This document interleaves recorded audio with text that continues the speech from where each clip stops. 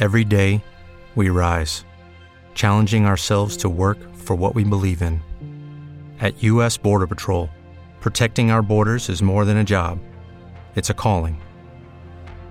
Agents answer the call, working together to keep our country and communities safe. If you're ready for a new mission, join U.S. Border Patrol and go beyond. Learn more at cbp.gov/careers. Blog Talk Radio.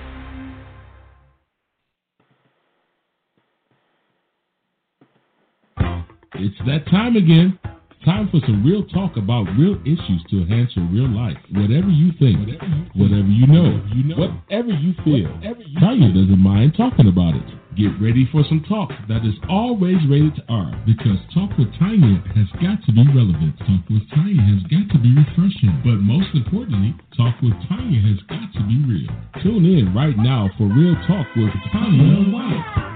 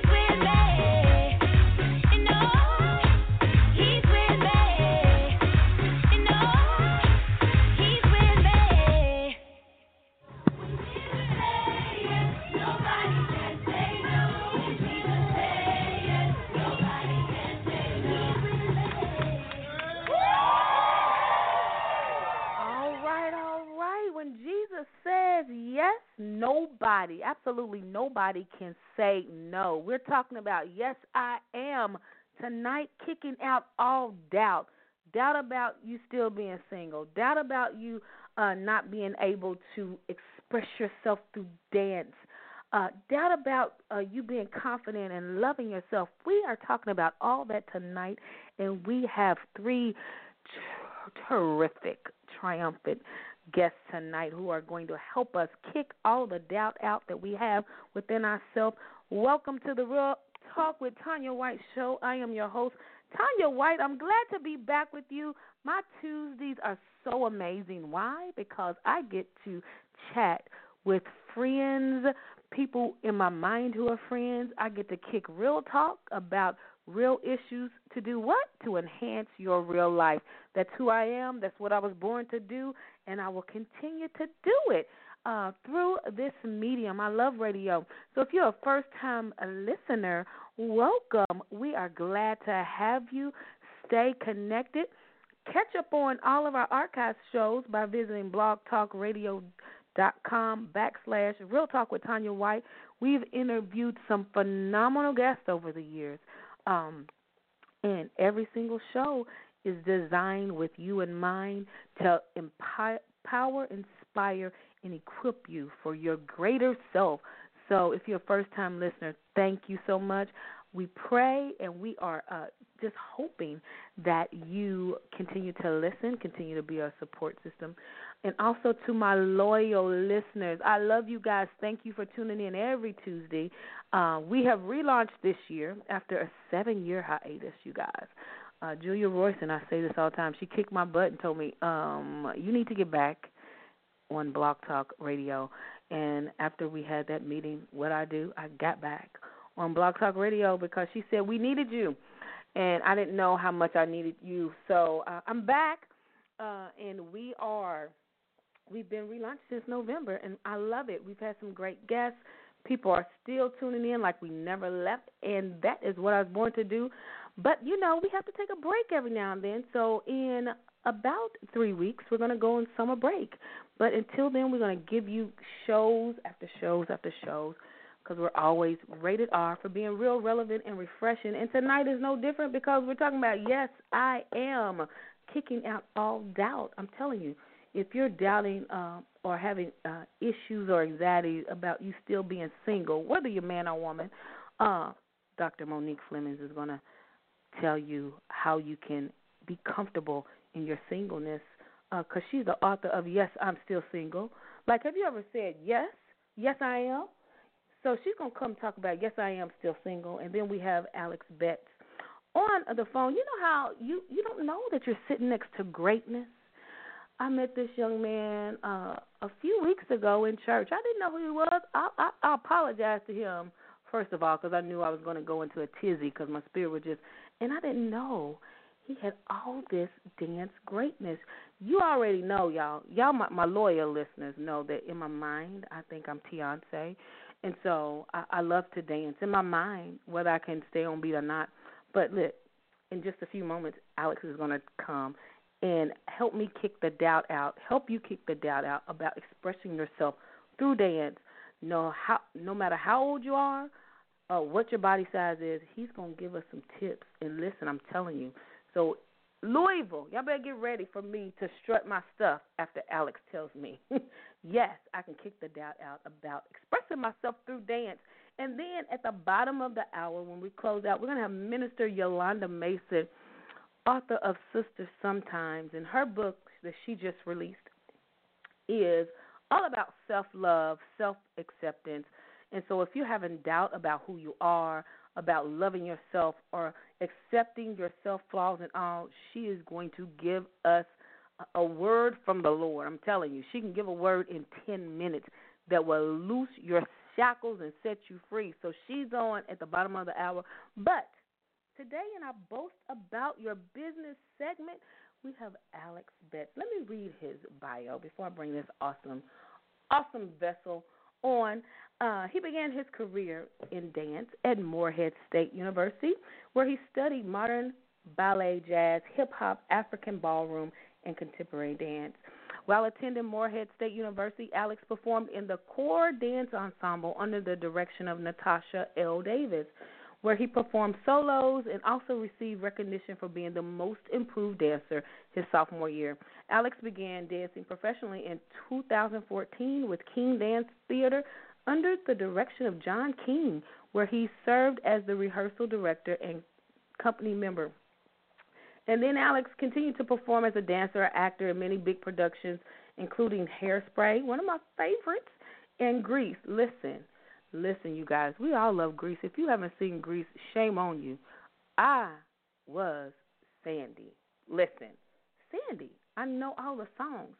But in 2007, Alex started his own company, what is now Waterworks Dance Theater, as the artistic director. He strives to teach and educate children and adults on dance terminology, movement, and dance education. His goal is to provide a service to people that normally wouldn't have the means to obtain this type of experience. He says everyone should be free to express themselves through movement. Listen, I am honored to have him on, and I know this won't be his last time because, listen, I'm going to hire him. He's going to teach me some Beyonce moves because I'm about to turn 50 next year, y'all, and I'm going to tear it down. And he's going to choreograph me a move for my birthday celebration. But welcome, you guys, to the Real Talk with Tanya White show for the first but not the last time, Mr. Alex Betts. Hello, Alex. Hey, how are you? I'm wonderful. How are you doing today? I am doing awesome. It's a great day. Listen, it is a great day. The weather is beautiful. And listen, you're on the Real Talk with Tanya White show. We're about to have some fun, Alex. Let's do it. I'm ready. On the show. For some fun, yeah. Yes. Listen, now, like I said on the show, I didn't know I was sitting next to all this awesome greatness a few weeks ago while we was in church. And I apologize to you. I didn't know that you was all this great dance. Listen, because I would have had lessons by now. But, I mean, we can still make this happen. I mean, you think I'm playing? I will turn 50 next year, and I'm about to shut it down at my party. Okay? You just well seasoned. Yeah, come on, let's do it. Let's do it. I'm ready for you. Listen, I'm so serious. Because didn't I tell you in church in my mind? I think I'm Beyonce. I told you. Okay, I do remember that. I said, I told you that. Yeah, and I'm serious about that.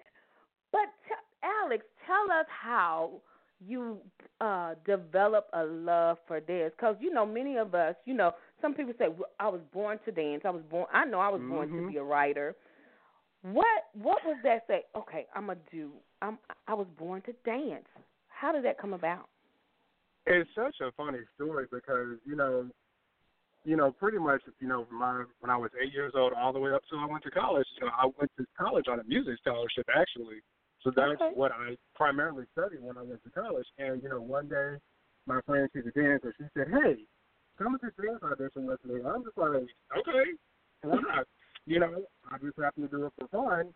And to my surprise, after audition, I just went to check the list for her. And I saw my name. I said, what? I said, wait. I said, I made it?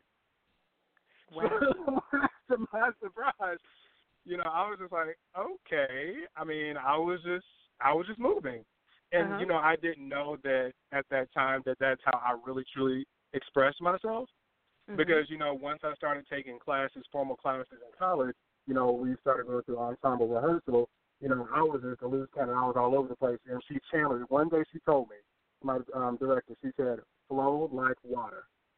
Mm. I don't know what happened after that, but everything just clicked.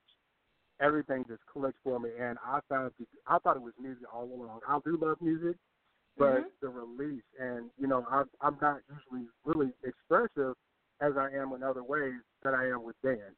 Dance, I just give it all. I just rip my heart out and I just leave it on the stage.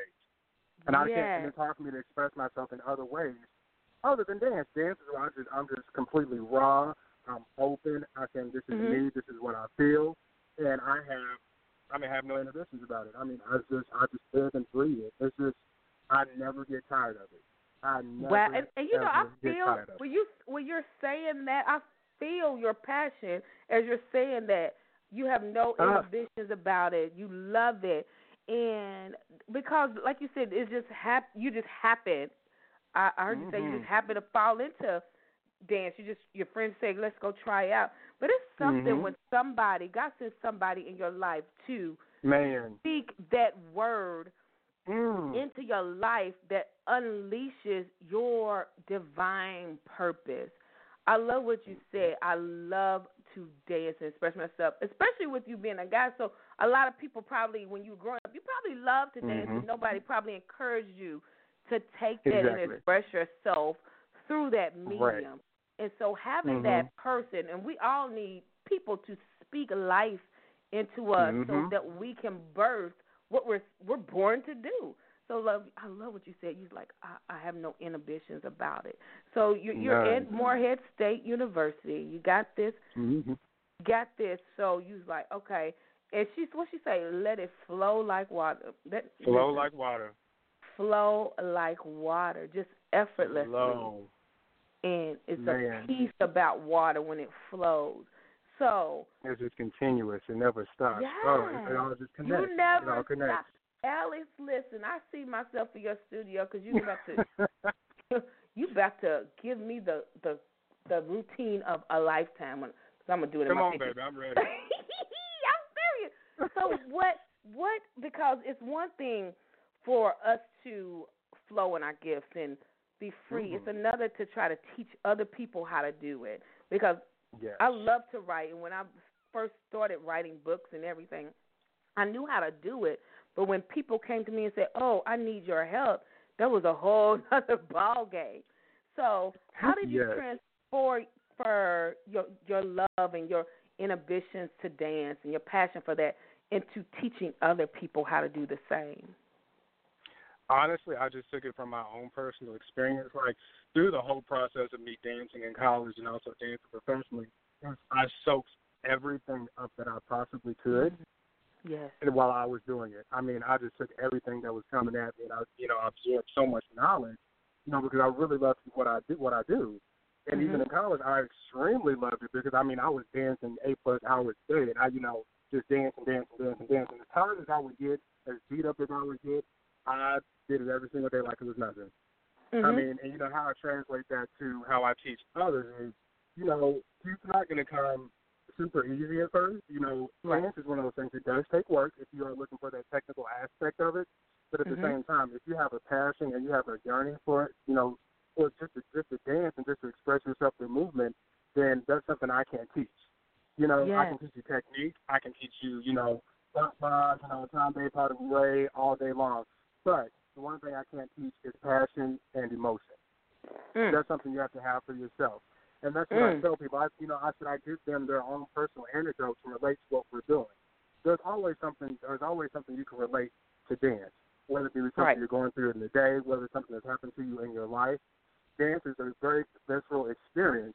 So in order for you to really fully complete the, vision for whatever you're doing with dance, you also have to tap into yourself and say, how can I relate this to me and how can I inspire somebody else through my movement?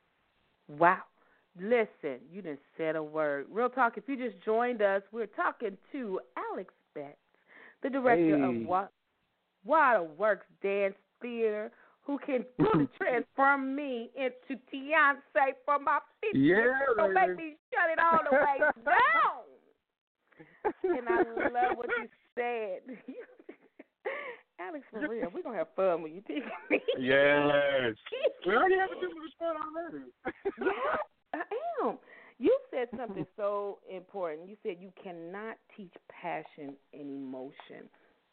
And I know as a teacher and a coach and people, sometimes we forget that when we're trying to help people who say they want to do what we do and improve their skills and become that. How did you? Because you're young. How do you? Right. 27. 20. Oh man, you look. Listen, we don't crack for real because you don't look like. I'm forever a baby. I was thinking 21 because you look so young. But thank you. Yes, listen.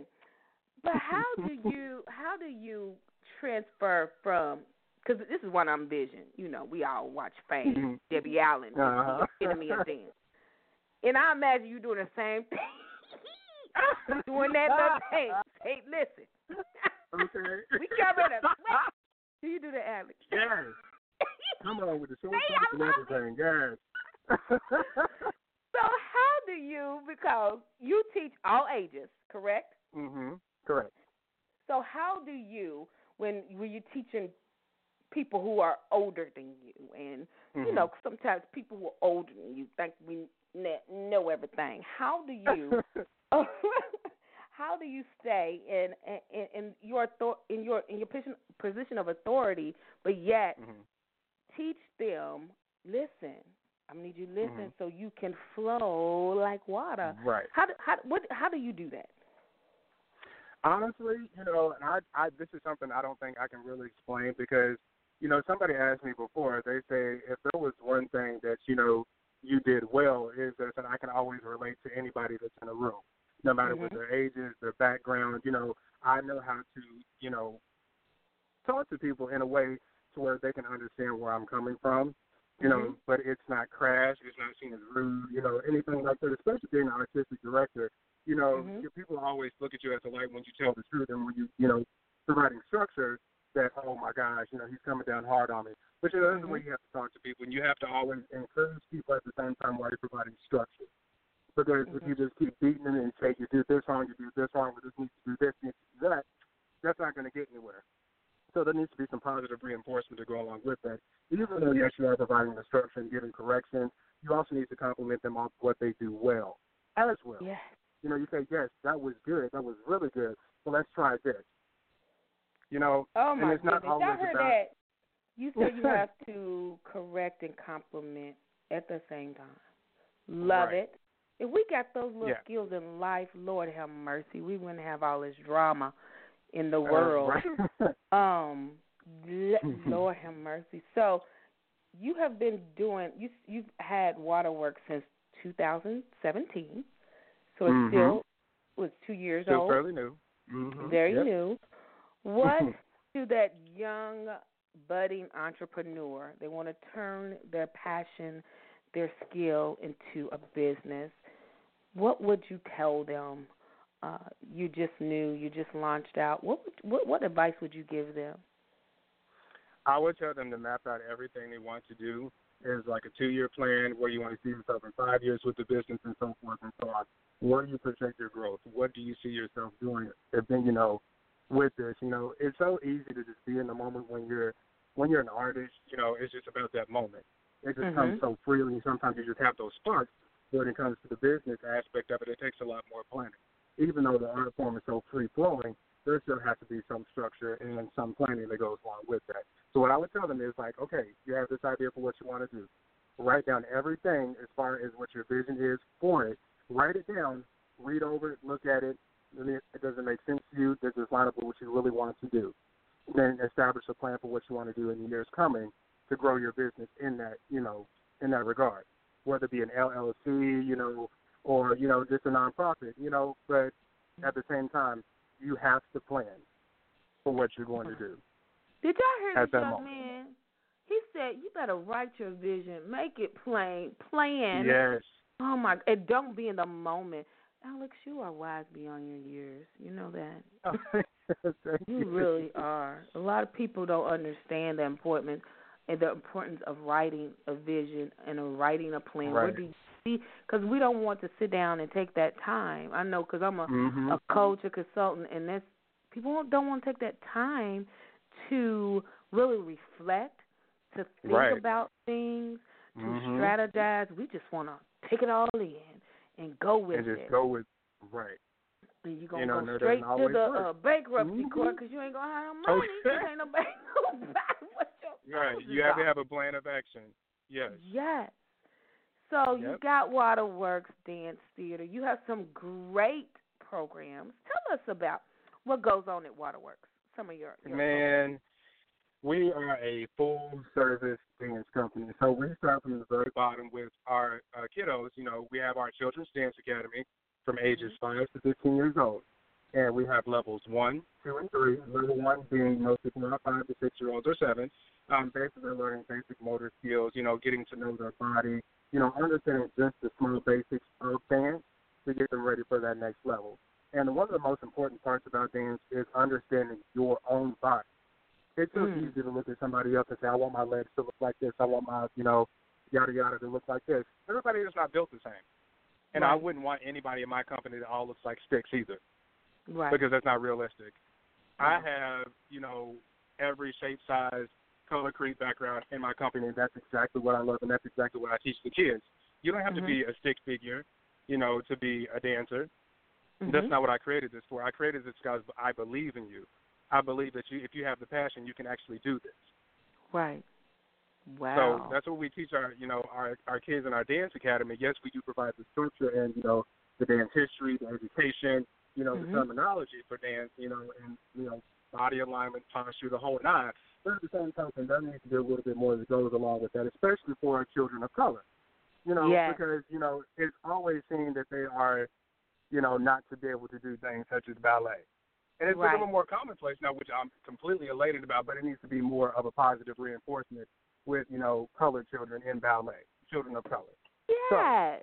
Say that, I mean, Alex, I think because it's the greatest thing ever. a lot of us, and, well, when I was growing up years ago, like I said, I'm almost 50, but when I was growing up, it was ballet, it was tap, it was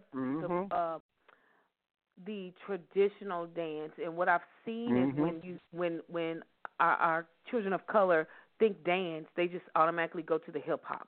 Gosh, yeah. And nobody really understands. There's different types of dance. Ballet, I love ballet, and I was still a heavy child, but my mom had me in ballet. But I'm telling you, when I was in ballet class, it was just something like being in there and learning the techniques, like you said, learning your body and how your body moves. That is so freeing. And so I love what you said. I think our children of color need to embrace, especially this generation, embrace the whole gamut of the different types of dance. Yes. Because there's more. Is that a struggle though when our babies of color come to you and they think of dance? They are the ones that actually want to go to what they see on Bring It. Oh Lord, yes. There's nothing against what they do on Bring It, but that's not what I teach. Yeah. So when it comes to the main, and they're actually called disciplines, because it requires a lot of discipline to perform these styles of dance. So when they come in, they see ballet, they see a little jazz, they see tap. They're more than likely not be as interested in it as they would be to something like hip hop or major rap, because that's the most popular. That's what they see the most. It's fun. It's free. You don't have to have a lot of control with it. But when it comes to ballet, what I tell them is, if you want to do everything else extremely well, ballet is your foundation. Ballet is the foundation for anything you want to do related to dance. Ballet, you learn your body alignment, you learn your posture. I mean, it's just a body conditioner all over. And it teaches so much structure and so much discipline, and it builds your mind as much as it builds your body. So, and that's what I try to teach them. I'm just like, this is the total wealth of health here. You have to learn this before I let you do anything else in here. Yes. Wow. I'm so glad you tell, because it is. But it goes back to what you said, even about the business plan. Some people just want to go in the moment and just do things without studying and without thinking and about really thinking about what they're doing. So what other what programs do you have for our babies? Because June 7th, we're sending them back to their parents. I'm a school counselor, and we got 15 days, and they're going to be back home. What programs do you have? So possibly I have something in the works for working with Fun for the Arts and providing summer dance programs to children, similar to what we do now with our dance program, teaching ballet, jazz, and tap. This is a little bit more in-depth and just working with the Fun for the Arts in regards to that. So, I do plan to have a dance intensive as well, where there will be an all-day dance intensive where you study every single type of dance possible. all the Mm-hmm. way from ballet, modern, jazz, contemporary, even hip hop. I'll even throw that in there. And there's so many different fusion styles of dance to learn as well. I just, I went to a conference when I was in college. It was called ACDFA, and there were so many dance classes to take. It just blew my mind of how much is out there when it comes to dance.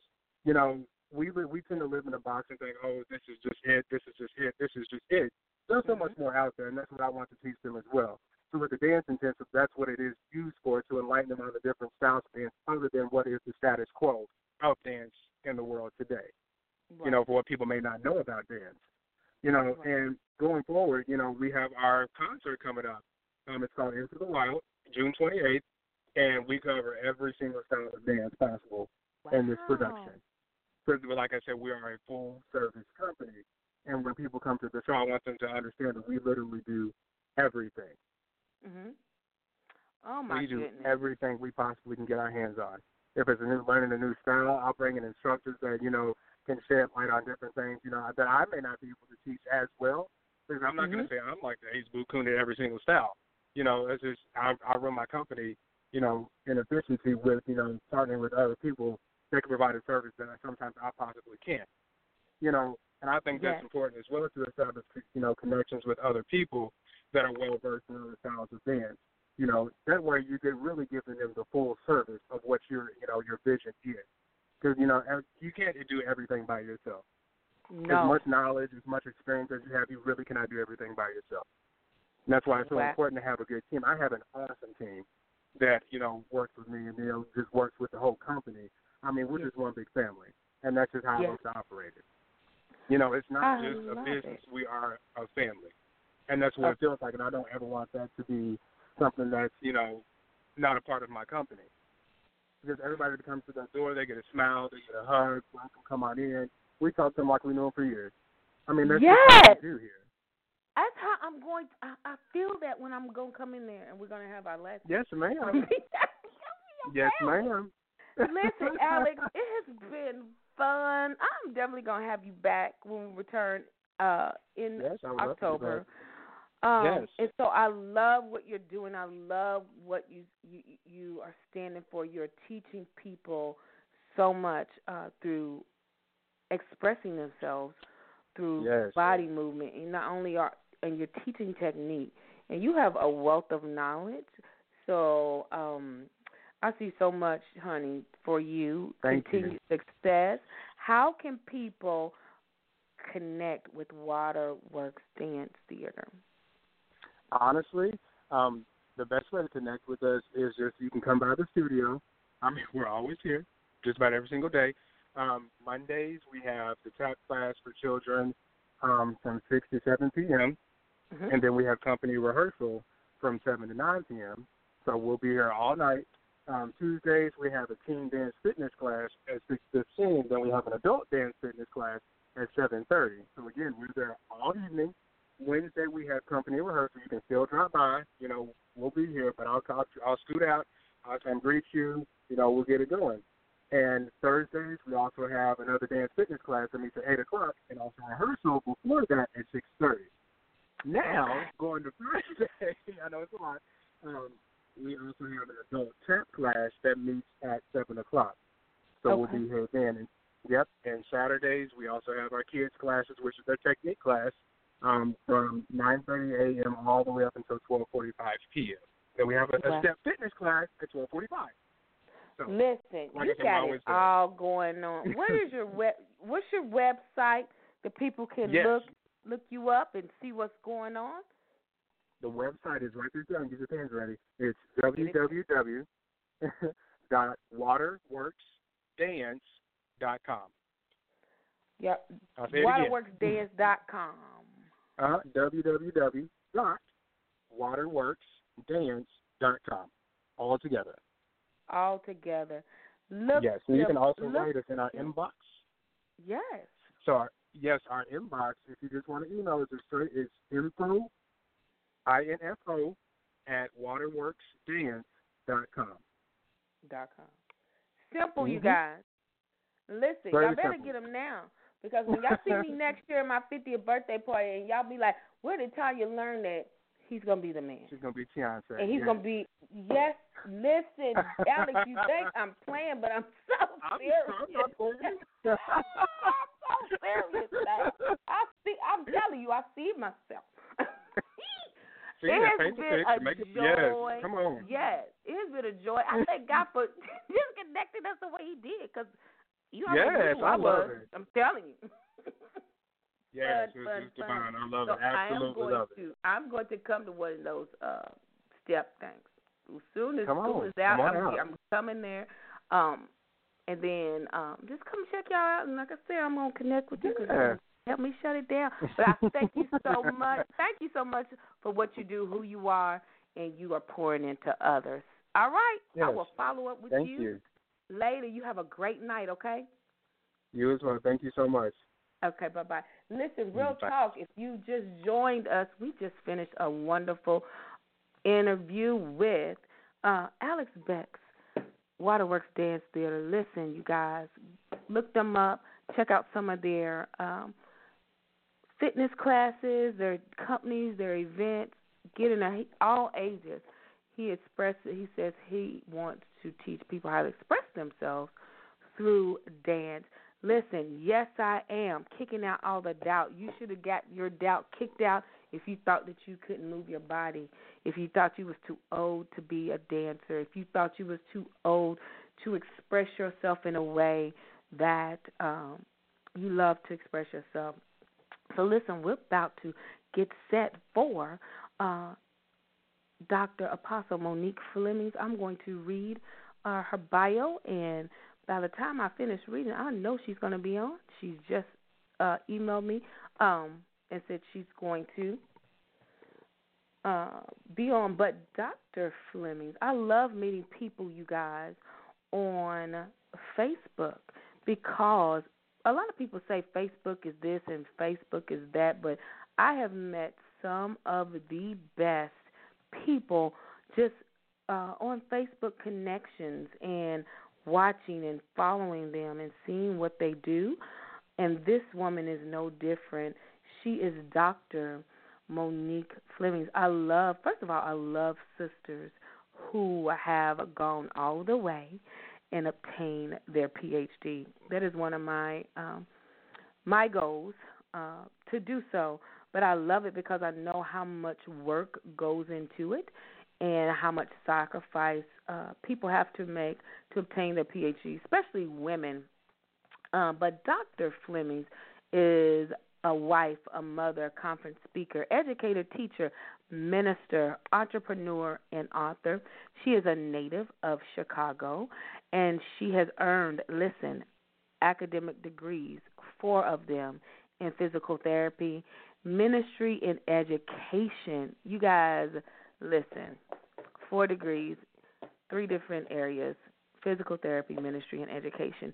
She has served in various ministry and leadership capacities since the age of 7. So she's been a church girl all her life, basically, including pastor for 11 years with a wealth of ministry experience that spans over 40 years.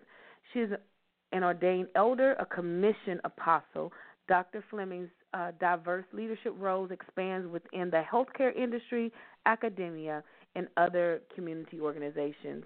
She is a passionate author. Her creativity and wisdom has always been the hallmark and essence of the rhythm that makes her unique. I love that. She is the CEO of Flemings Ministry International. You guys, if you've got to visit her website, she's going to give you the information, but I love it. It captivates you on the onset.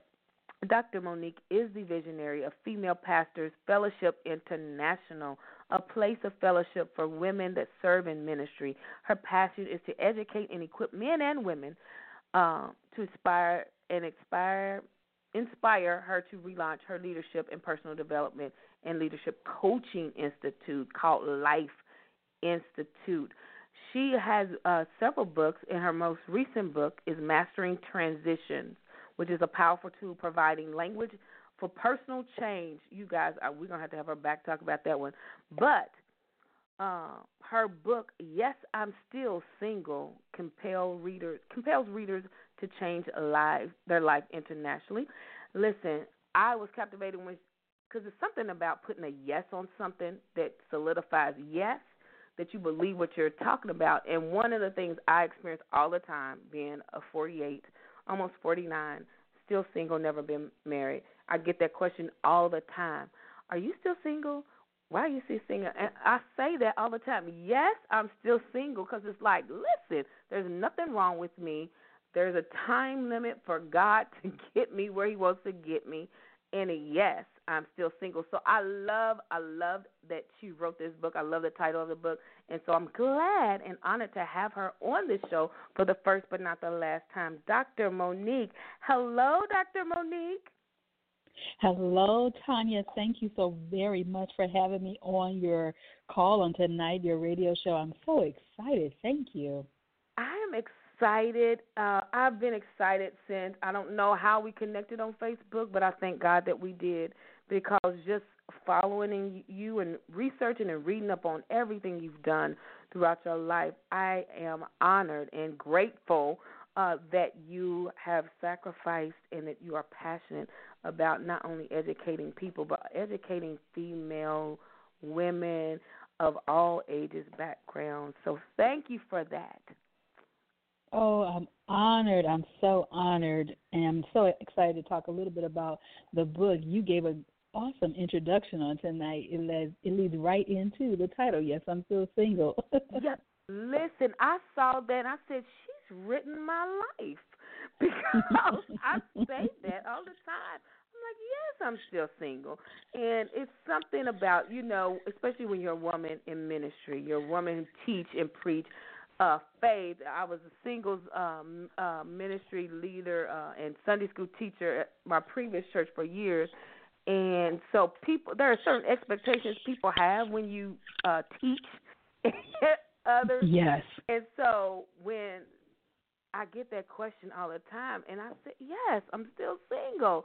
So what was it? How did you, what sparked you, so to say, to write entitle the book, Yes, I'm Still Single? Because that's what every time I sing, I say, yes, I'm still single. It's something about yes that I had to put on certain things. What sparked you to write the book?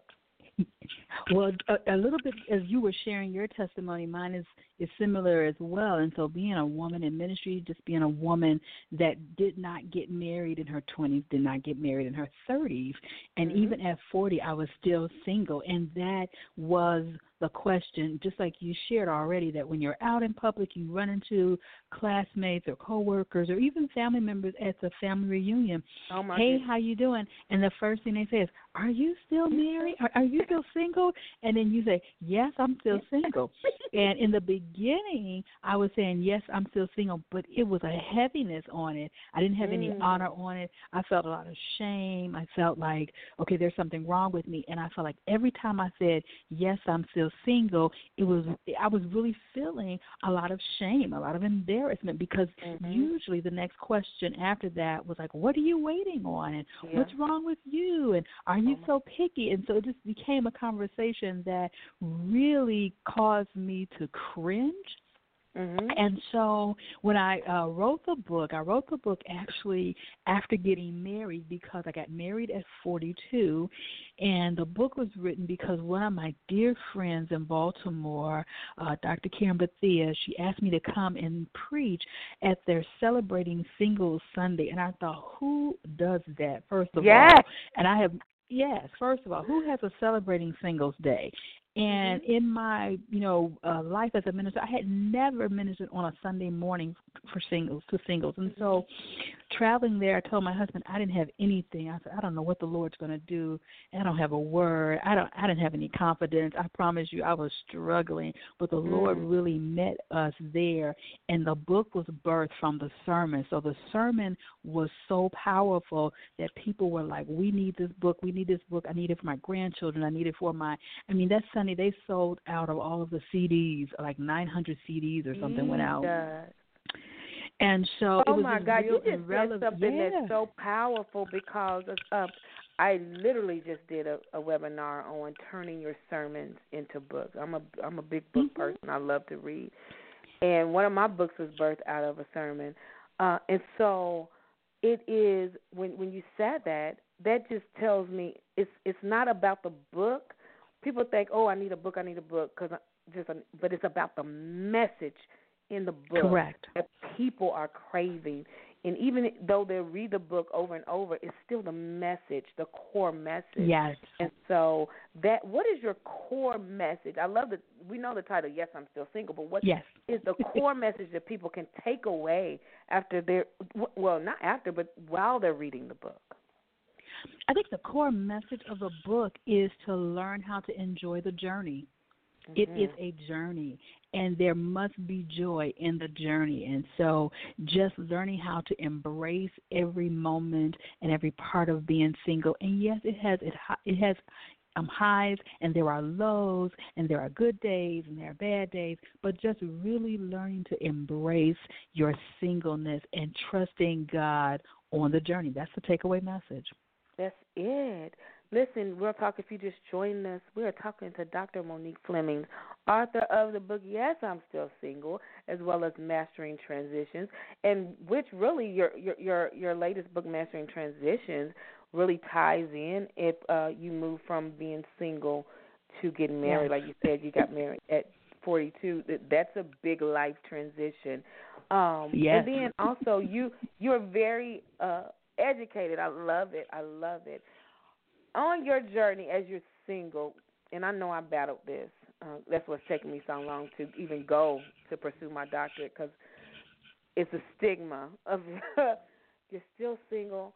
I heard this, no man's going to want you because you're intimidating. You have all these accomplishments. You are edging yourself out of ever getting a companion. Did you hear that, Dr. Monique? Oh, wow. My mouth just dropped open when you said that. Absolutely. I heard that so many times, and it became very, very discouraging, because the more you hear it, for me, I began to really take that into my spirit, because I was hearing it. Oh, no one's going to marry you. I'm a single woman. I have my degrees. I bought my home. I have my accomplishments. I'm in my career, and people really try to make me feel like that was a negative stigma, that was really working against the will of God. And if you're not careful, you'll find yourself really trying to stop and stagnate God's progress in your life, and that's not the plan.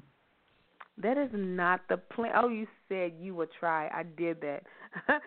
Tried. Oh, my goodness. Jesus, I'm going to have to talk to you online. I tried to get to Chicago this week for y'all women, because I really wanted to meet you before, but it didn't work out. But that's okay.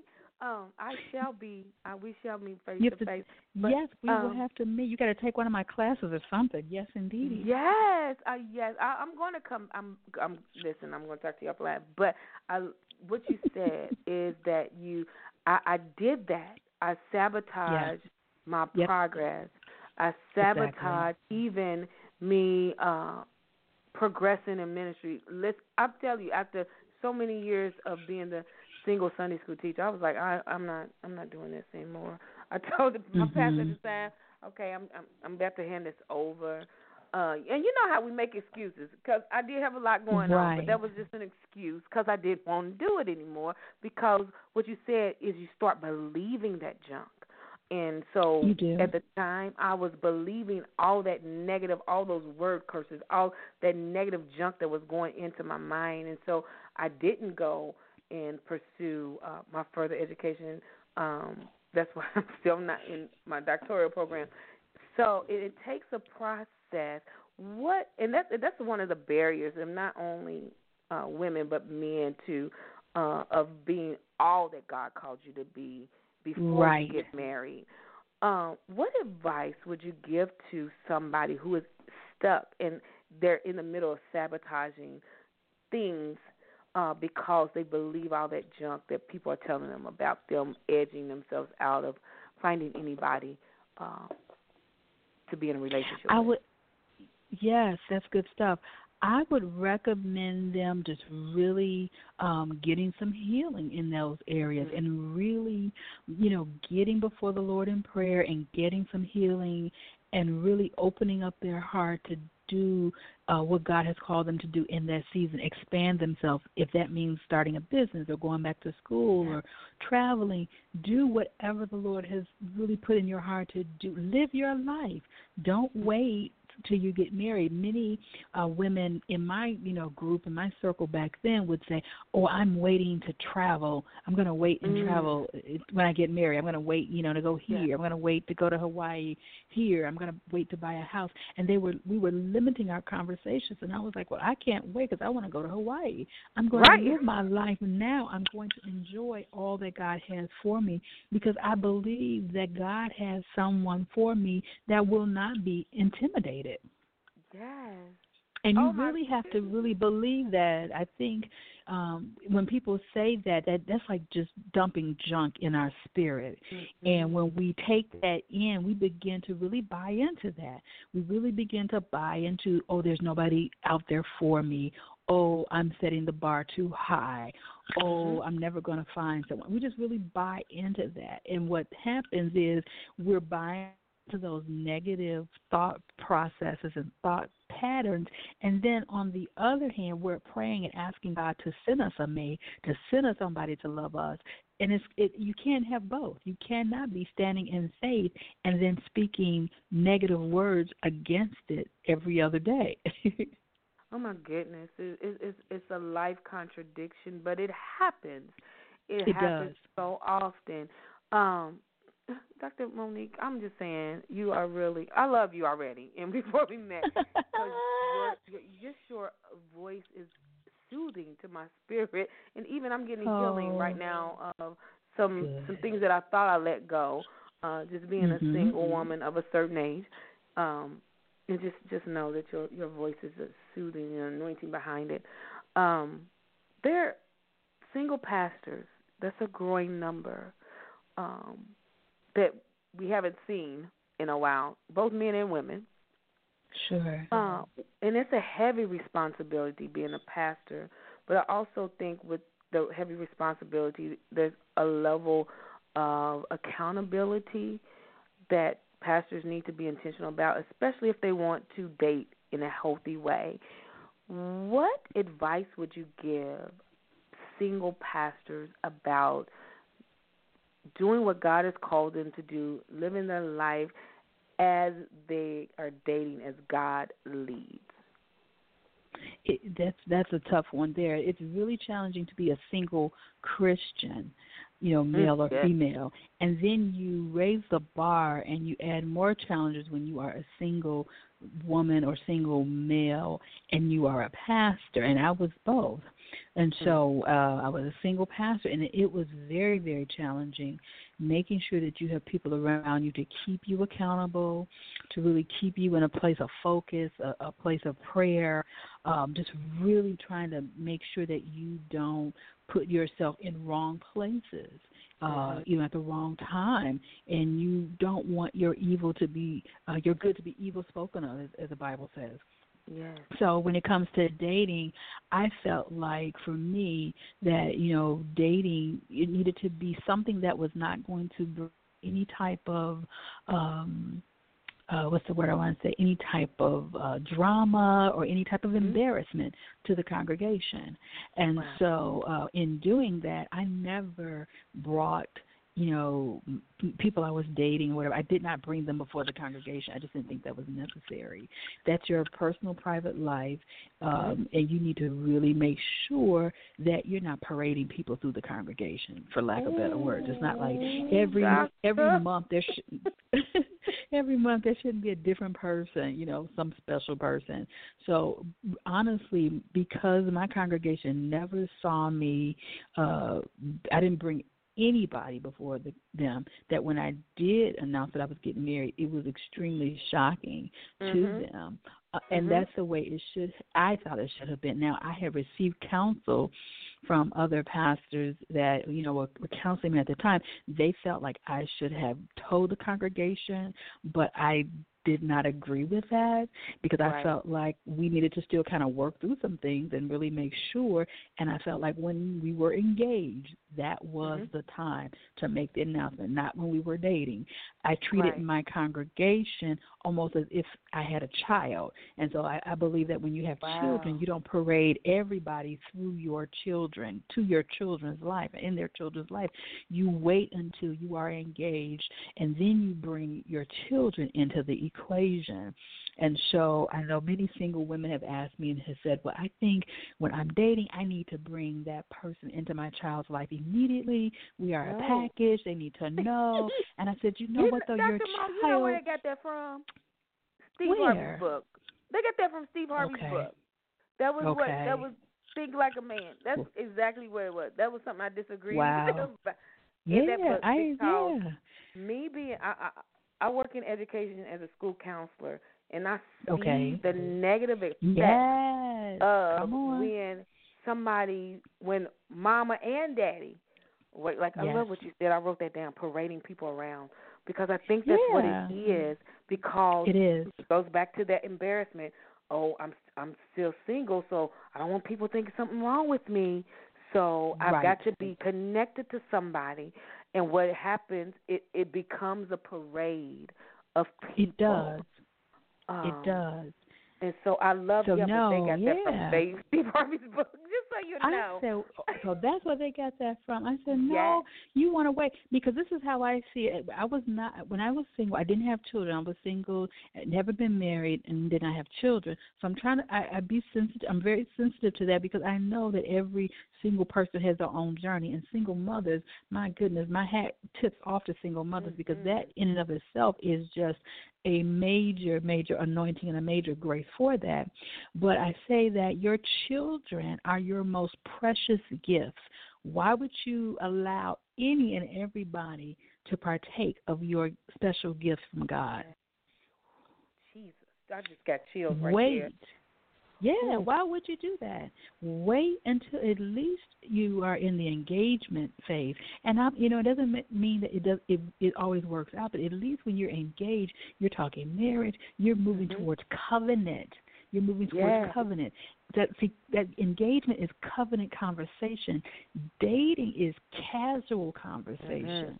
Come on. It's a difference. So when I'm dating, it's casual. When I am engaged, now we're talking covenant. That's why men don't even really introduce you to their friends or their circle until you are engaged, because they understand covenant. Ooh, Jesus, we're the ones as ladies, we letting everybody know we dating somebody, and we just met him 2 weeks ago. Girl, that's my boo, that's my man, that's my boo. Dr. Mo, I love you. That should have been deliverance, ladies, what Dr. Mo just said. Men don't even introduce you to their friends and their family until it's at that stage. So why are you inviting him? This is what gets me. Why are you inviting him to every family function? You cook, you're saving him a plate. It's like you've already assimilated this man who you are casually dating, and he didn't even think about covenant. But you've already bypassed that casual to the covenant. This is why we have a hard time, and we have a hard time with breakup, is because as women, for some reason, we jump right in and start doing covenant work. We start cooking, we start preparing their meals, we start cleaning their homes, we start, we start covenant work. And if a man is not doing covenant work, as women, we have to watch the cues of the men that we're dating. If he is not introducing you, if he's not doing covenant work, you don't do covenant work. It's very simple. Period. It's very simple. It's very simple. It's very simple. But and we want to make him. We want to make him do covenant work. Don't make him do anything. No. But that comes from, and I'm sure you talk about this, but I've got to have you back because our time is going. Okay, yes. Comes from that understanding who you are, and being comfortable, like you said, in the journey of your singleness. And a lot of us, men and women, are not comfortable in that journey of singleness. We've got to have somebody. Again, it's for I'm gonna start this parading people around. Because what happens at a parade, people are sitting by watching, oohing and ahhing. and that's what we, a lot when we have the different people and we ain't even sought the Lord, first of all. We ain't sought the Lord. No, we haven't. Ignored him. No. Yes. And we want that ooh and ah from the people sitting on the sidelines as we walk down without, because, you know, we quick to say, that's my boo, and you don't even know nothing about what happened or what your boo did last month to somebody, or if you don't know nothing about them. And so I love what you said. I want to do that. I know, listen, real talk, we're having some real conversations with Dr. Monique Flemings. Lord have mercy, I'm going to have her back. But I want to touch on this before we go. You said you was a single pastor, and this is happening. This is real talk, you guys. Pastors dating within the congregation that they're leading. Pros, cons, should not. What your advice? Definitely. This is what I believe. In general, I believe that shepherds should not date the sheep. Okay? Shepherds should not date the sheep. However, I have to be honest, because my husband was one of the sheep. And it was a very interesting experience, just really quickly, because he was someone that I definitely would not have even considered, but he was God's best for me. So what I tell people is that was the other reason why we did not let people know. People had no idea we were dating in the congregation. He was a member of the church. When we announced it, people were very shocked. That's when we were engaged. So in general, they knew that my rule of thumb was I would never date anybody in the congregation. Shepherds don't date sheep. But the Lord had to really heal me and shift me, even in my mentality, when he began to show me that this was God's best for my life. It was really hard because my mentality was like, I'm not doing this. This is not God. This is the devil. This man trying to destroy my ministry. I went there, but the Lord had to really heal me through it and help me to realize that actually he was sitting right there. So that's a whole nother conversation. That's a conversation. But one thing you said is that the Lord had to heal you, and y'all dated. Yes. Towards a covenant is what I'm hearing, and not just dated casually. Because what's happening is a lot of shepherds are casually dating the sheep, and what happens, what I'm seeing is the damage that comes with that, especially if you engage in a fornication. There is damage, is a ripping away not only of their esteem, but of their faith sometimes. Oh, definitely. And so, is it like you said? It's unless God says it. He got you, and so that is my rule of thumb. I tell people, you got to really know that God told you to do this. When it comes to shepherd and sheep, because of all the things you just said, you're absolutely correct. You got to really know that the Lord is leading you in this direction. And even with that, it was really awkward for me because of just where I was in my thought process and what I believed, what I taught. That was probably the hardest piece. Is this really like, okay, is this really you, Lord? Or is this just me? And you have to really know your flesh. You got to know how to hear from God. And that was the other reason why we just kind of, dated, like you said, for the purpose of covenant relationship, not just for the sake of dating, and then did not say anything until we were moving in that direction. Wow, Lord. Listen, this has been, I don't care what nobody else, this has been healing. I literally have received deliverance and healing just listening to what you said. Because, like I said, I'm a woman of a certain age. And sometimes we didn't even talk about that, how you hide behind work and ministry so you don't have to date. That's a whole other conversation. But that's a whole other conversation. Whole what you're doing. Thank God for you. Tell us how people can stay connected to you and what's coming up for you. please stay connected with me. You can stay connected with me. I'm on Facebook. I'm on social media, Monique Flemings or Dr. Monique Flemings Ministry on Facebook and Instagram. You can also go to the website, www.moniqueflemings.net. I would love to come back. I also do quite a few online teaching classes, so that allows people to connect with me. I do leadership training and coaching. We have a Mastering Transitions class that's coming up in June, I believe. I have not done a Yes, I'm Still Single group in a while, but we had one with I think it was for single mothers, and I did a 5-week online, and it was really powerful where we had deliverance and healing taking place, walking through the book, Yes, I'm Still Single. So I may do that maybe later this year as well. Wow, yeah, especially doing what I call cuddle season in October through the holidays. Yes. Find them people to cuddle with because we don't want to be alone during holidays. Exactly. Oh, my goodness. And that's a real thing. It's real. This is real talk, Dr. Mo. It's real talk. Well, the book will bless you. The book will bless you. Yeah. Like, the book was written in 2012, and we are relaunching the book. The book has a new cover. We put the book and the workbook together, and we added a few more chapters of just Q&A that we receive from people all over the world when we do our retreats and workshops. And so we just kind of put those nuggets in there too. Listen, I love revamping books because, like I said, it's all about the message, and the message expands as you continue to pour out. So thank you for all that you do. Thank you for being obedient to God. I feel the anointing, the peace of God, yet the authority that He has you walking in. I will definitely stay connected. We're Onward Sisters. I'm Onward Louisville, and so I became Onward Louisville by visiting Onward Chicago with Gwendolyn McCormick. She invited me one day in December, and it was like boom. Wow. I found home. Wow. So, yes, I will definitely.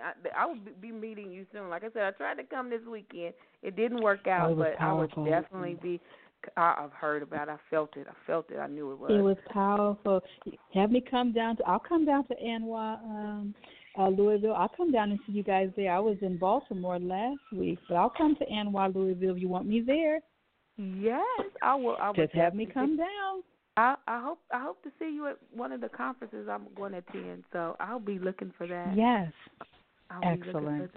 But thank you so much. I will follow up with you. You have been a blessing, and thank you. Much continue blessings over your ministry, your life, and everything God has for you. God bless you. Thank you so very much for having me. Have a wonderful evening.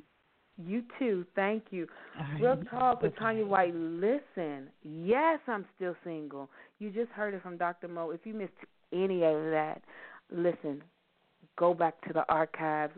I can't believe it's 9 o'clock, 9:07 to be exact. We are set and ready. Listen, I'm going to tell you right now, this next woman of God, literally, she don't even know how she was on assignment from God November 3rd, 2018, and when she just slayed the whole Warren Women conference in 10 minutes about miracles.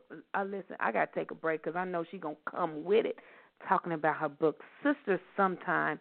We're going to take a quick break, and then we're going to get set for Minister Youlonda Mason.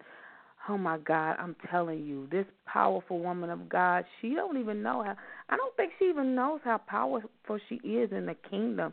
She's a devil slayer. She came and talked us literally into a tizzy in 10 minutes at the Warring Women Win. And now I was excited to see that she had launched, published, written a book called Sisters Sometime, and I'm excited to have her on this. I was looking for, I guess the Lord just wants us to go right into it. I was looking for a song to go into to set the stage, but I can't even find it. So we're just going to bring her on.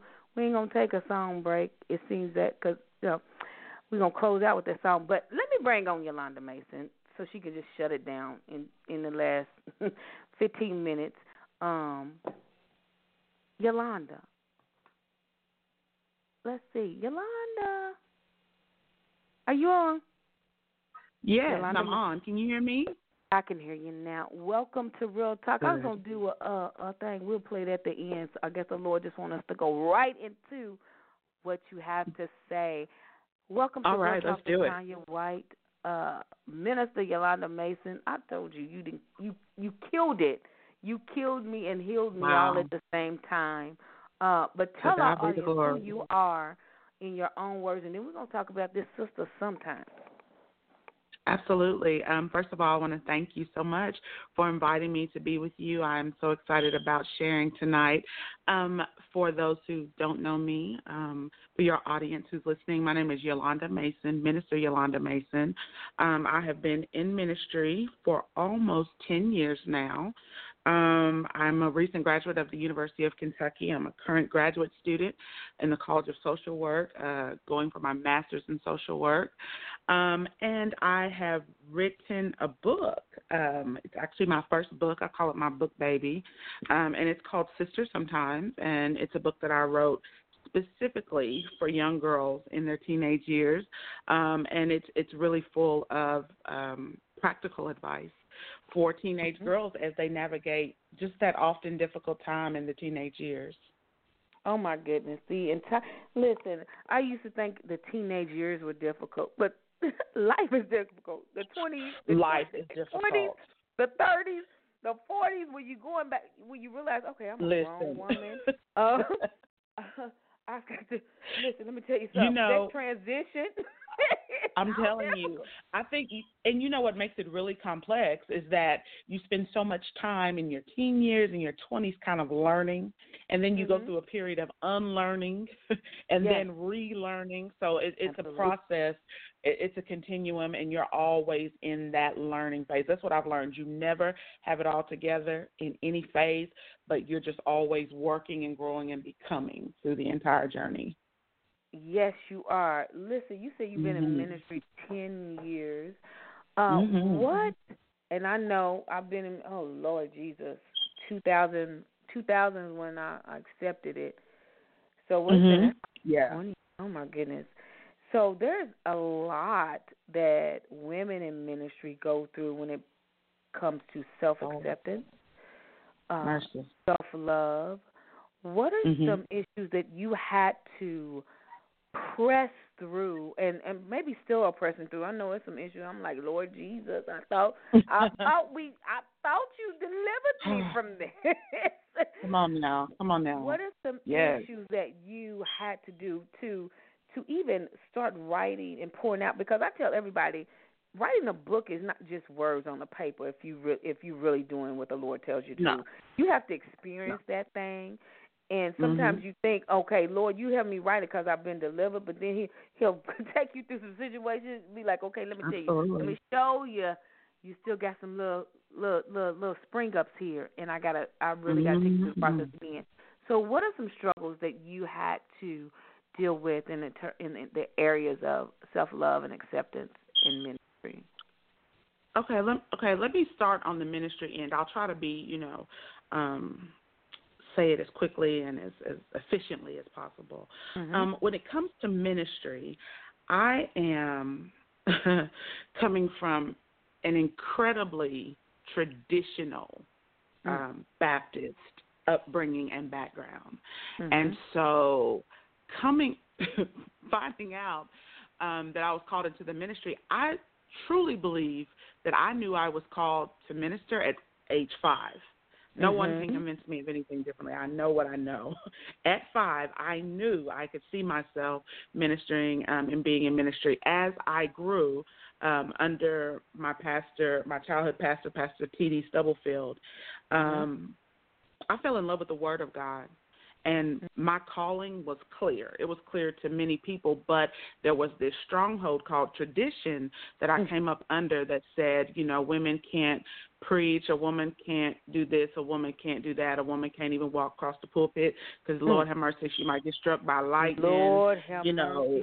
Just an incredible kind of just oppression. Oppression is what I felt a lot of in church. And it's hard to love yourself when you come up in an environment where your gifts are not accepted. How do you love you? How do you appreciate the gifts that God has given you when you are stifled and when you are oppressed?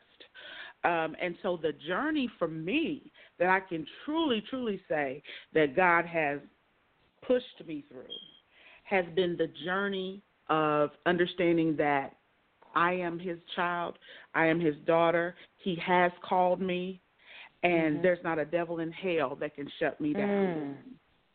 The devil can't cut me off. Listen, yes, I am a minister, whether you believe it or not. Period. Point blank. It is what it is. And I love what you said because I firmly believe, my mother's gone to glory now, but I firmly believe that because she was in ministry, she was missionary society, Sunday school teacher, she spoke at every event. She was a minister. Absolutely. But at that time, absolutely not. We even entertained that thought of women being preachers. But as I reflect and I see everything that my mother, how she poured it, exegete that word every time she studied. She was a minister, and I truly believe had she been alive today, yes, she would have been one of those late bloomers, as I call them.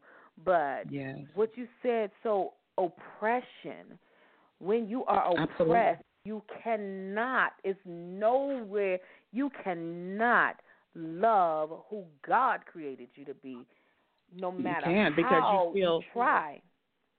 Absolutely, because it's the conflict. It's the conflict that you always feel. It's, God, I love you, God, I hear you.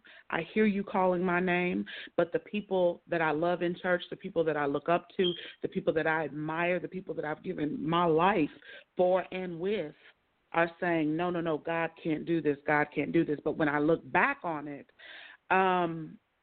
I'm grateful, and it may sound unusual to say that. I'm grateful that it was as hard as it was for me to accept the call, because the truth of the matter is, if there's any way in the world that I could have gotten out of it in some ways, I probably would have done it just because of the backlash that I took. But now I know for sure that God has called me, and there's not one man walking this earth that can take credit for who God has allowed me to be. It was truly nobody but the Lord. Nobody but God. It's nobody. Get that doubt out, because when God called you, when God imparts into you, and it's like you got to tell yourself, yes, I am. I am who God says I am. I am lovable. I am confident. I am fearfully and wonderfully made. Everything God has called you, you've got to speak out and declare those words, especially if you have been under a covering, a house of oppressive behavior. You've got to reverse those curses. And so you said you knew when you was 5 years old. What was the journey? Because, sister, sometimes I know it's about your life. I know you had to take that journey before you could write about what people could do. Well, it's kind of interesting because the book, first of all, let me say something about the journey, and then I'll say something about the book, because I am excited to talk about my book today.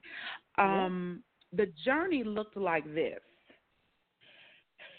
I can see this now. I couldn't see it then. From the time that I was 10 years old, 10 or 11 years old, if anybody was going to stand up in front of the church and do the lesson review, it was me. If anybody was going to teach the VBS, old school. That's old school. To the lesson review, baby. Come on, that is Sunday school Baptist. This is when the Sunday school. Because I was that. I was a Sunday school secretary. I did all the. Come on here. I did all the stuff. Who gonna do it? Who gonna do it this week? I did that at if anybody was gonna talk, Yes, if anybody was going to talk, it was going to be me.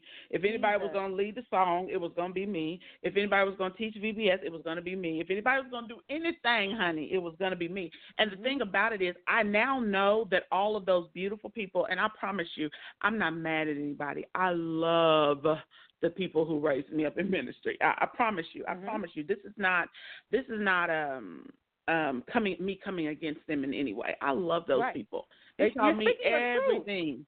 Yeah, they taught me everything that I know about the word. I could never take it away, and I would not change it. I would not change to grow up in a church that would have let me run off at 5 and preach. I really wouldn't. Right. Because there was this process that God was doing. He was laying a foundation in my life.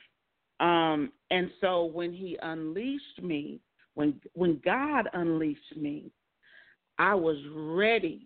I was ready. Because, see, a lot of times there are people who have the gift, but they don't have the training, they don't have the discipline, they don't have the study life, they don't have the prayer life. Because you don't just get up and start preaching or start teaching or start sharing God's word. You can't be doing that. We got enough of that willy-nilly spirit in the body, okay? And no offense to the people, I love them, but that willy-nilly thing, just pop up and do something the week after you say that you've been called. I had to go through the fire. I had to study the word. I had to do, they're doing the thing on Facebook talking about I'm such and such old. I'm a BTU old, okay? Come on. You couldn't go home after church on Sunday. Come on here. You couldn't go home after church on Sunday and put your feet up. You went home, got you a sandwich, and came on back for BTU, Baptist Training Union. And there are some things,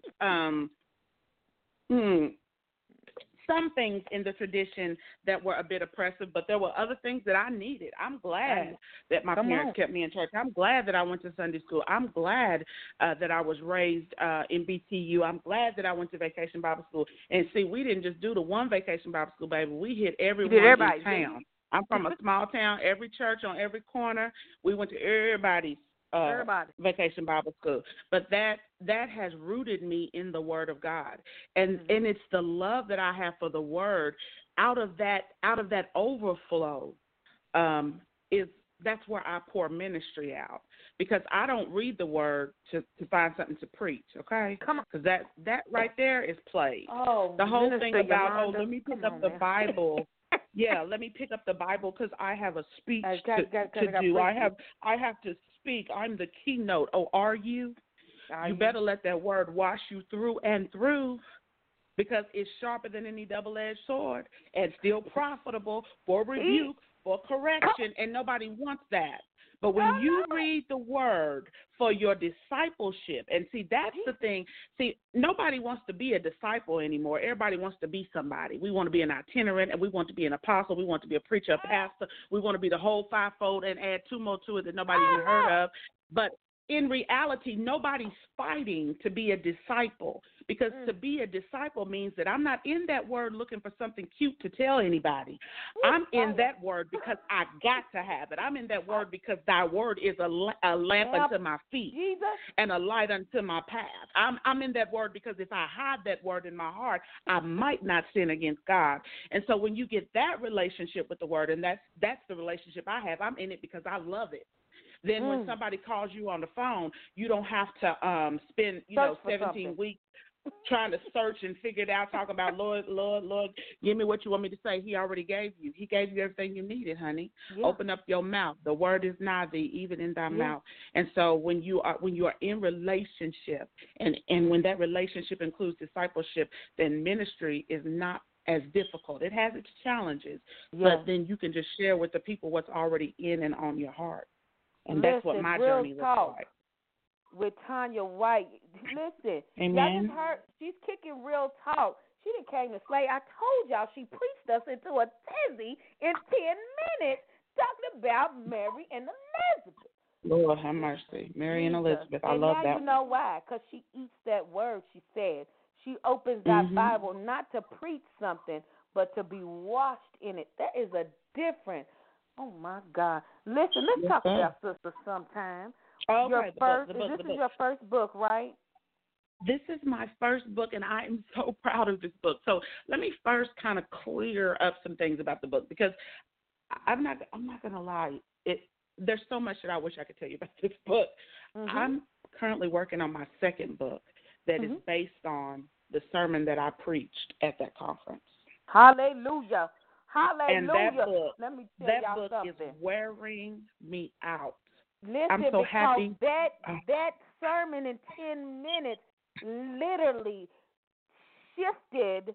I don't know anybody else, but it shifted everything. my faith that I had. It did mine. I had to endure something that Monday. I had endured something Friday, and I thought I was defeated until I stepped on Louisville Presbyterian, and you said, "I'm in need of a miracle."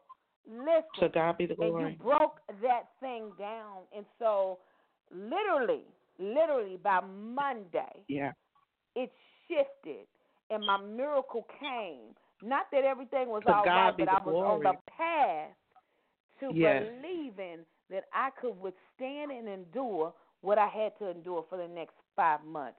So to God be the glory. And that book I've been asking, I said, what is it? But I know what you mean. But it's wearing you out for a reason. Yeah, it is. But let me say this one thing about that. And I'm so happy that you know Rhoda. You know my cousin, Pastor Rhoda Ragland. Mm-hmm. Yes. She will tell you that when I woke up that morning, the morning of that conference, I'm just going to give you a snippet, and then I'm going to move on to the book. I had no idea that I was on to preach. No idea. And there was no sermon anywhere. Nothing. I thought I was there to teach about Esther.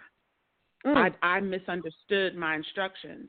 And so I called Rhoda, and I was in tears. And she will tell you this, because you know her. You knew her before you knew me. She will tell you that I called her in tears, and Pastor Rhoda said, look, preach the word, be in a nutshell, preach the word, be instant in and out of season. I got in the shower, I cried, because I said I didn't come to Louisville to be embarrassed, and I was in front of it too much, and I just said, Lord, if I literally said out loud, Lord, if you don't do this, this is not unlike any other time I've ever preached. If you don't do this, nothing will get done, and that's just it.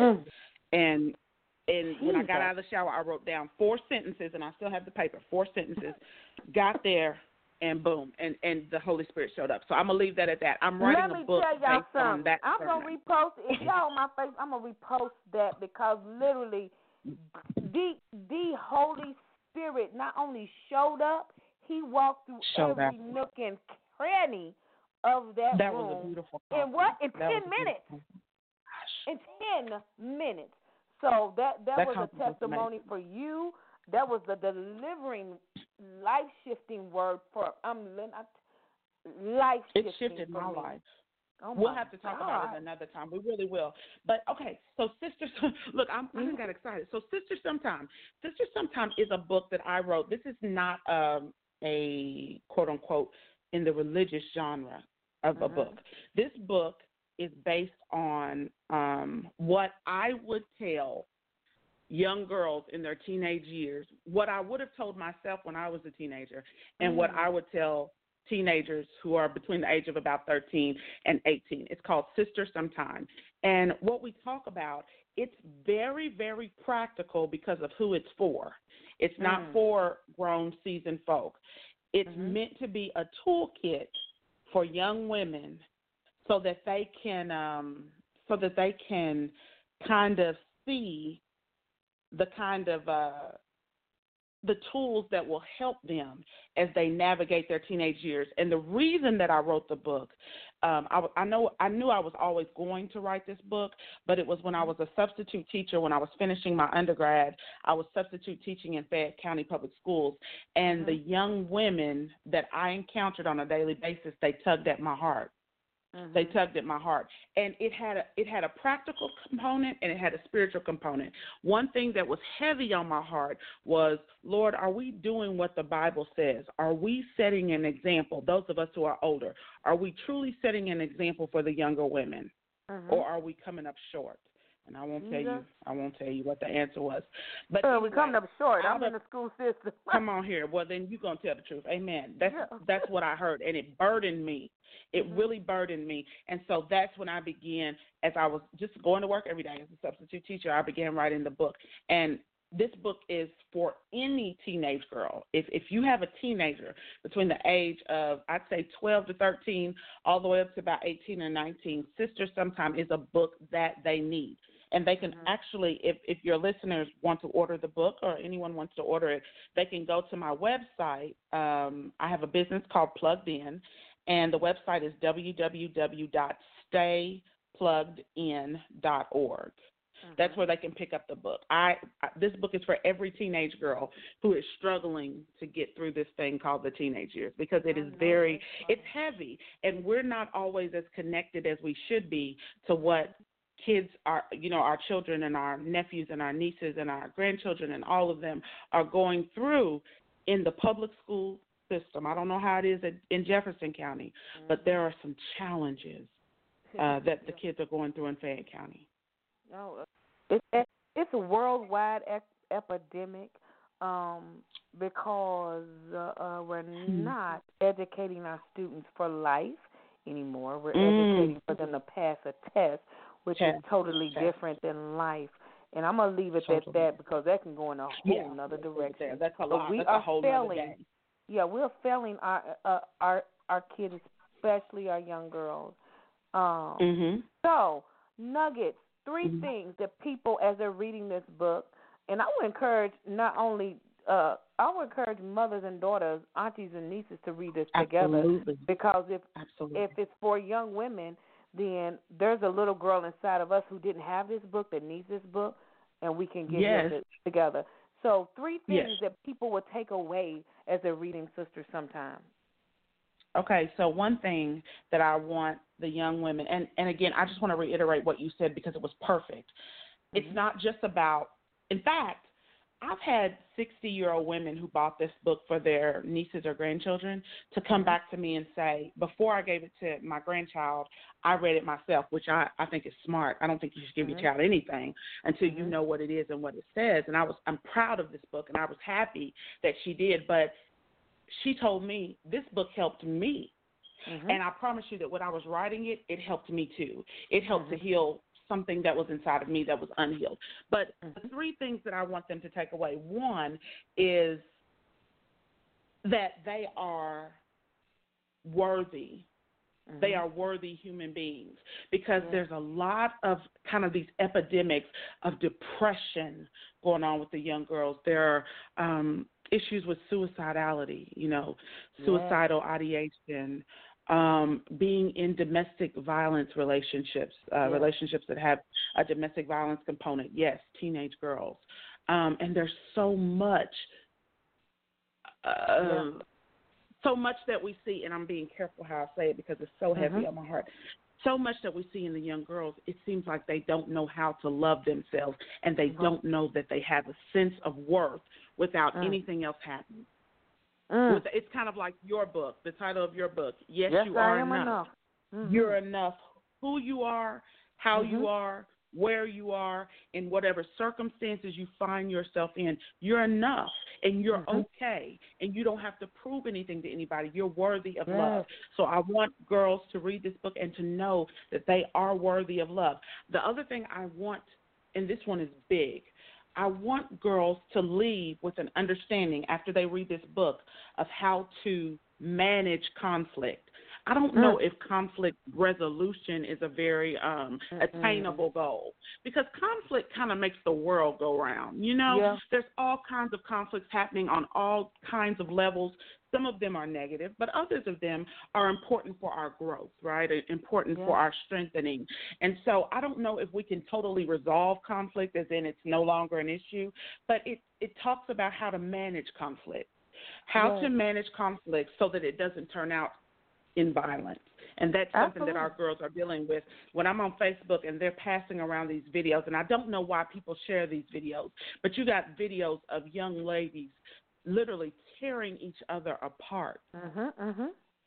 In the last month, there have been 2 stories about girls who got into fights at school and somehow ended up dead afterwards. Now, I don't know all of the detail of how that happened, but why are women hurting other women? Why are women tearing each other apart? And some of the way that young girls treat each other is just an offshoot of how they have seen those of us who are older treat each other. Absolutely. The culture of jealousy and self-hatred and pettiness and, oh, I'm a savage. Ain't nothing cute about that. Ain't nothing cute about you being a savage. I listen to women brag on their daughters. Oh, my daughter, she's just like me. She has a slick mouth. Really? Really? That's what you want to say about your baby girl, that she has a smart mouth? We have to be careful what we say over young girls. So conflict management is a big one. And the third one that I would say is it's a book that will encourage young women about how to take care of themselves, because that's also something that we sometimes lack as women. We think that we're just supposed to go and go and go and go and go, and we don't know how to stop and rest. Sometimes the most revolutionary thing you can do is set your tail down. Sit down, get some rest. Pray, read your Bible, meditate, whatever you need to do, but center your mind. And so that's another thing that I want girls to leave with after they read the book. And that goes to that superwoman syndrome, that I have to be all things to everybody all the time. And when you really go, it goes back, when you really know that, yes, I am enough, I don't have to prove anything to anybody, because I'm made in the image of God. That's what I'm talking about. I'm enough because God said He created me in His image. So there's nothing deficient about God. So that means there's nothing deficient about me. Then He said that I was built enough, because He said He'd give me dominion over the land, the sea, and the air. So I have everything that I need to be built. So I'm enough. I lack nothing. And regardless of what you say, and regardless of what the world tries to put on me, that's why I kick that doubt out. When you say I'm unlovable, no, I'm not. Yes, I am lovable. When you say that I'm this, I'm that, no, I'm not. Yes, I am what God says I am. So we have to be defiant about what people put on us that is not what God says we are. And so, and see, we can only do that when we're clear too. You know, we have to be clear. And I'm sorry if I cut you off. I didn't mean to, but we have to be very clear. For me, and again, this is not a so-called religious book, but I just got to be as clear as I can be. For me, knowing what God said about me is how I combat the work of the enemy on my mind. Like Joyce Meyer said in her book, the battlefield is in the mind. And so it's very important that we have a counter conversation for the one that sometimes plays in our head based on all these negative things and, and that's something else that we deal with. We deal with colorism. I talk to young girls who are dark-skinned, beautiful dark-skinned girls who say, I'm not pretty because I'm dark-skinned. What? No, you're absolutely gorgeous because you're dark-skinned. You know, that's just one example of the kinds of messaging that girls are getting, and a lot of it is from being plugged in constantly to social media, which is the big highlight reel of life. You see the best moments from people, but you don't see them at their worst. So you take your worst moments and compare them to their best moments, and that thing about comparison will kill self-love, because it's hard to love yourself when you're comparing yourself to people. But one thing I wanted to point out in the book. Do I have a second to do that? Yes, we're already in overdrive, so we. Oh, Lord have mercy. Okay, so in chapter 16, first of all, the book is unique. It's the first chapter is chapter 12, chapter 12, and the last chapter, I believe, is chapter 20. It covers the teen years. So instead of it being chaptered 1, 2, 3, 4, it starts at 12 and goes through 20, because those are those integral times. It was very intentional. But in chapter 16, I talk about something that I call the gospel according to the Wizard of Oz, and it talks about how in the classic movie The Wizard of Oz, I'm sure most people have seen it, Dorothy goes on this journey looking for something. She's trying to find something. She's trying to find her way back home. She's trying to find herself back in the place that she needs to be. And when she finally gets to the end of this very long journey, she's got a whole crew with her, only to find out that what she needed to get to where she wanted to go was already with her. It was right there on her feet, and all she had to do was click her little heels together, and then she was back where she wanted to be. And I submit to every woman that what you need is already in you. I needed somebody to tell me that at age 16. I didn't know, so I went looking for stuff out in other places, whether it would be trying to get, approval from boys. Of course, Lord, boys are so important when you're 16, and trying to get approval from my friends and trying to get people to like me and trying to But when I found out that I have everything I need with me, and I know now I'm going to speak for myself now. This ain't for Sister Sometime. This is for Youlonda Mason. I know now it's because God has equipped me. He has given me everything that I need, and he has never failed me. He has never failed me yet. And so when I press forward, I don't just press forward on my own. I press forward knowing that all of heaven is backing me. Yeah. And that God is for me, and that he's more than the world against me. And I'm telling you, I feel like I can conquer anything with that. Absolutely. I feel like I can do anything. Listen, Youlonda, we're gonna have to connect and do some things. Sister, sometime, is it a conference, a book talk tour? What do you have? Because you've got to get this out to the young girls where the young girls are. So what's next for this? So what I'm doing now, I dropped the book. The book had very good sales. At the beginning, did really, really well. And now I'm gearing up for some things that I want to do in the summer and in the fall of this year.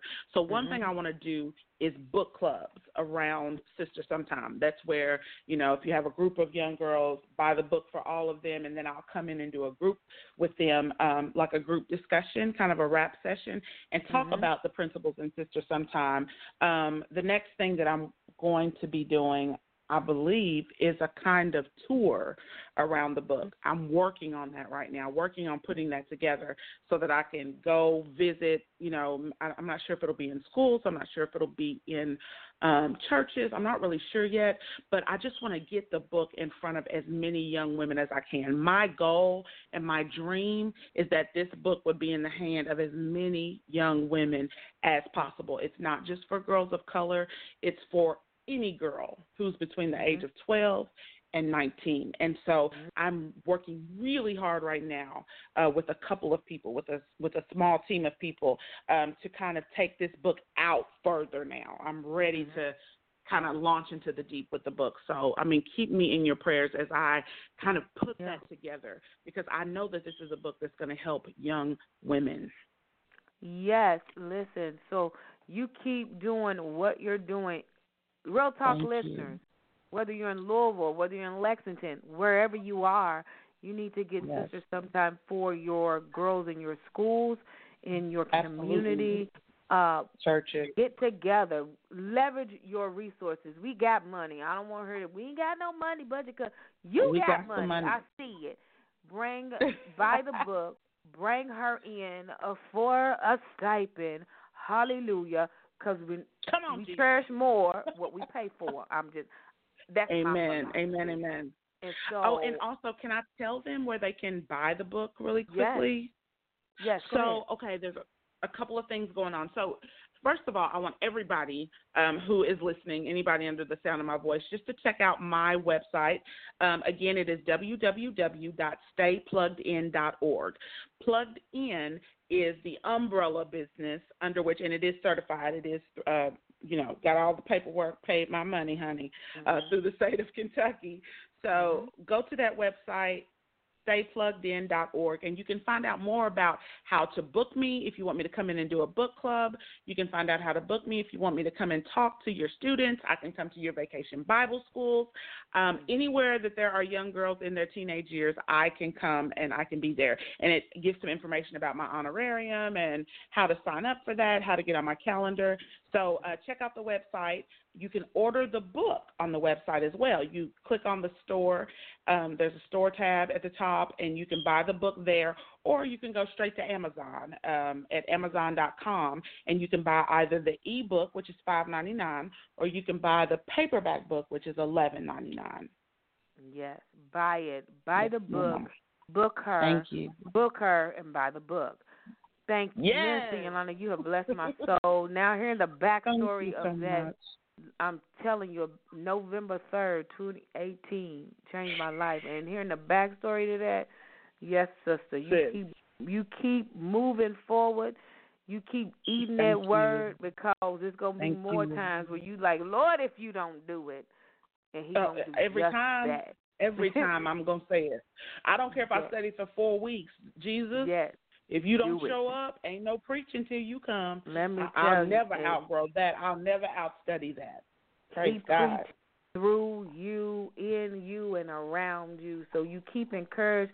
I'm going to stay connected. I'm ready to do something with y'all. Louisville and Lex. Yes. I'm ready for that. Serious about that. I'm ready for that. We need to get together and talk about that soon. Absolutely, absolutely, because it's coming up. Well, I love you, my sister. You know I'm here. I love you, my sister. All it is a share, click it, and that's what we're going to do to get sister sometime around this globe. Thank you stay so prayed much. Up, Thank stay you so much prepared, and stay productive, child. Thank you for being on Real Talk. I'm definitely going to have you back when we come back in October. All right. Awesome. You have a great night. Listen, bless you, Real my Talk, sister. Thank you. Real Talk, this is Yes I Am, kicking out all the doubt. I know we've gone in overdrive, but it was worth it. Alice Betts, Waterworks Dance Theater, get with him. Dr. Monique Flemings of Chicago, she healed, delivered, and set me free just through her words of things that, Lord have mercy, I thought that I was done with, but another level of healing came. And then Minister Youlonda Mason, Sister Sometime. All the doubt out is kicked out. We're going to take a break next week. Why? Because my golden cupcake, Justin Lee White, my niece, will be graduating from pre-K, and Auntie has to be there. So we'll be back May 28th, and we're talking about how to have a healthy love, dating, and marriage relationships. It's all about dating and marriage, you guys. Dating for a purpose to a covenant of marriage. We've got elders. They are elders of my church. Brenda Richmond Davis and Jermaine Davis. I love them. When you see them, you know they're in love. Then we have the Lomaxes from This Marriage Thing. And we also have in our Boast About Your Book segment, Beloved Jasmine. She's going to talk about our book, how she overcame it all, dealing with the childhood drama that hindered her in adulthood. So we'll be back. We're taking a break because AT has got to go celebrate Justin Lee White next Tuesday. But we'll be back May 28th for how to have healthy love and dating. Get my book, Yes, I Am Enough, The Next Level, on Amazon.com or TanyaWhite.com. If you missed any of this show, re-listen to it. Yes, I am. I am who God says I am. Kick out every inch of doubt. We're going to close with the song I was trying to find. It's by Anita Wilson called I'm Happy Being Me. All of me. All of me. I'm happy.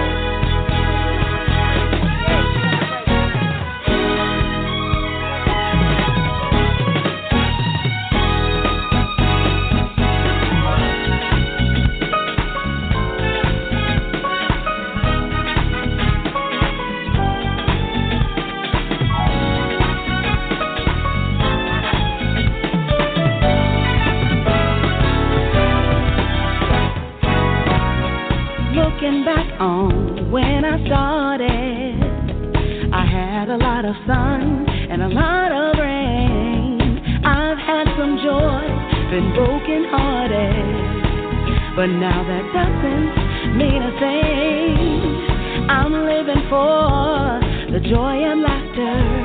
I'm learning from my befores and afters. All in all, it's been cool. His grace, it brought me through. I'm so happy being me.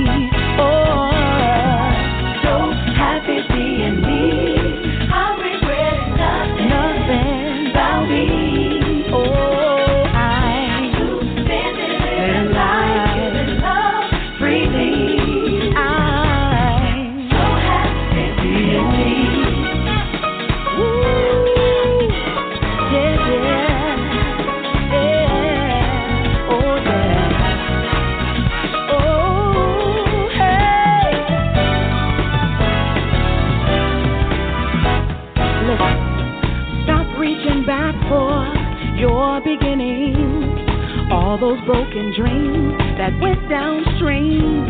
As we grow, we live and know some things were never meant to be. But everything that you've been through, God designed just to bless you. That's why He gives us memories to lead us to our victory. I'm so happy loving me. Yeah, yeah, yeah. So happy being me. I regret it, not one thing about me. Oh, I'm giving love, living life freely. I'm so happy being me. So happy being me. Yeah.